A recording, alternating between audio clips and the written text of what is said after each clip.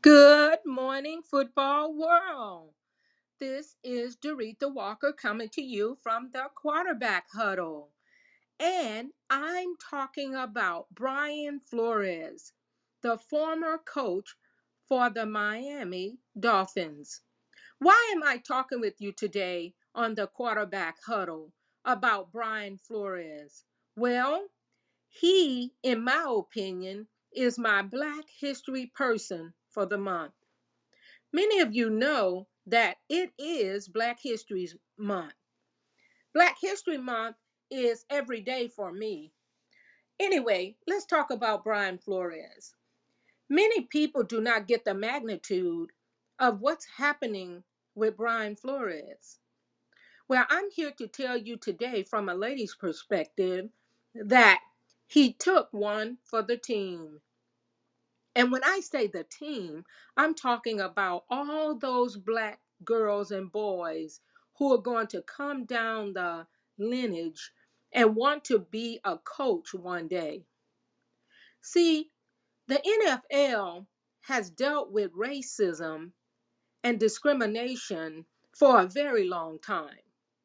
And those of you who think Brian Flores is wrong for bringing out the racism, inequality, discrimination within the NFL, as well as within the organizations like the Giants and all these other teams out there, you better believe that discrimination is running rampant like a lion looking for a piece of meat. And you have to understand the magnitude of what he's doing.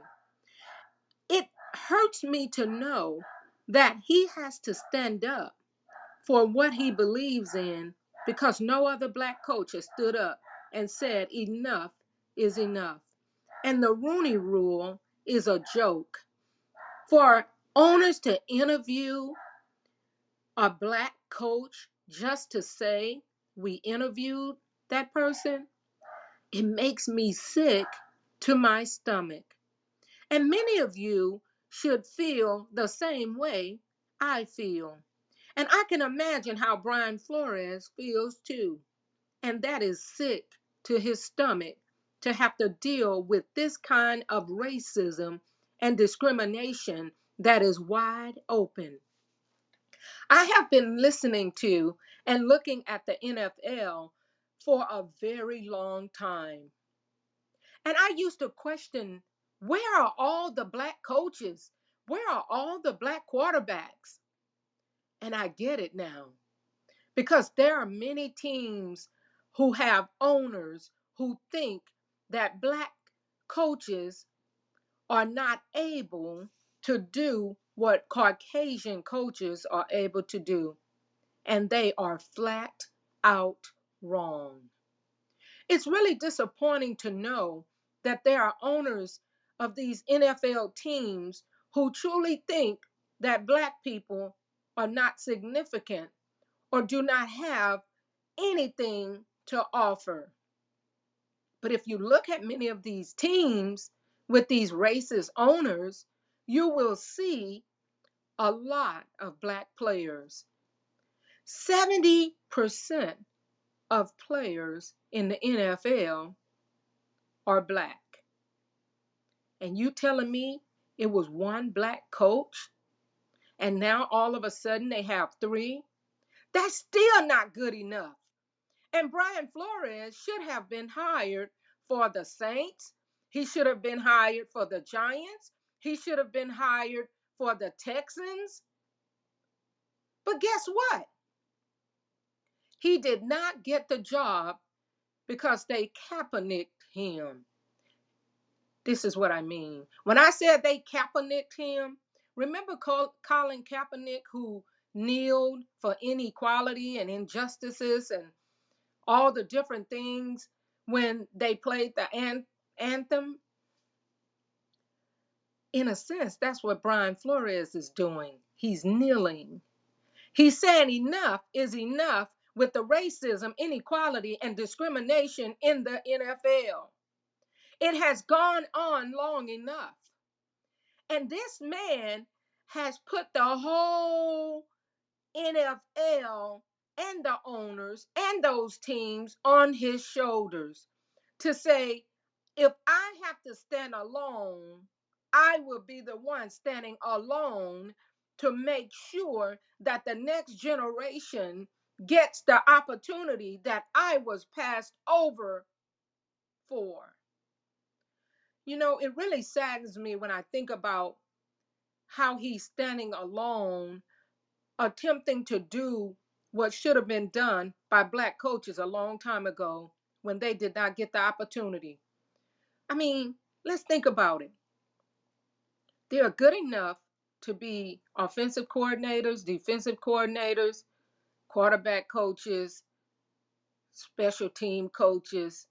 But you telling me that they are not good enough to be a head coach? Are you kidding me?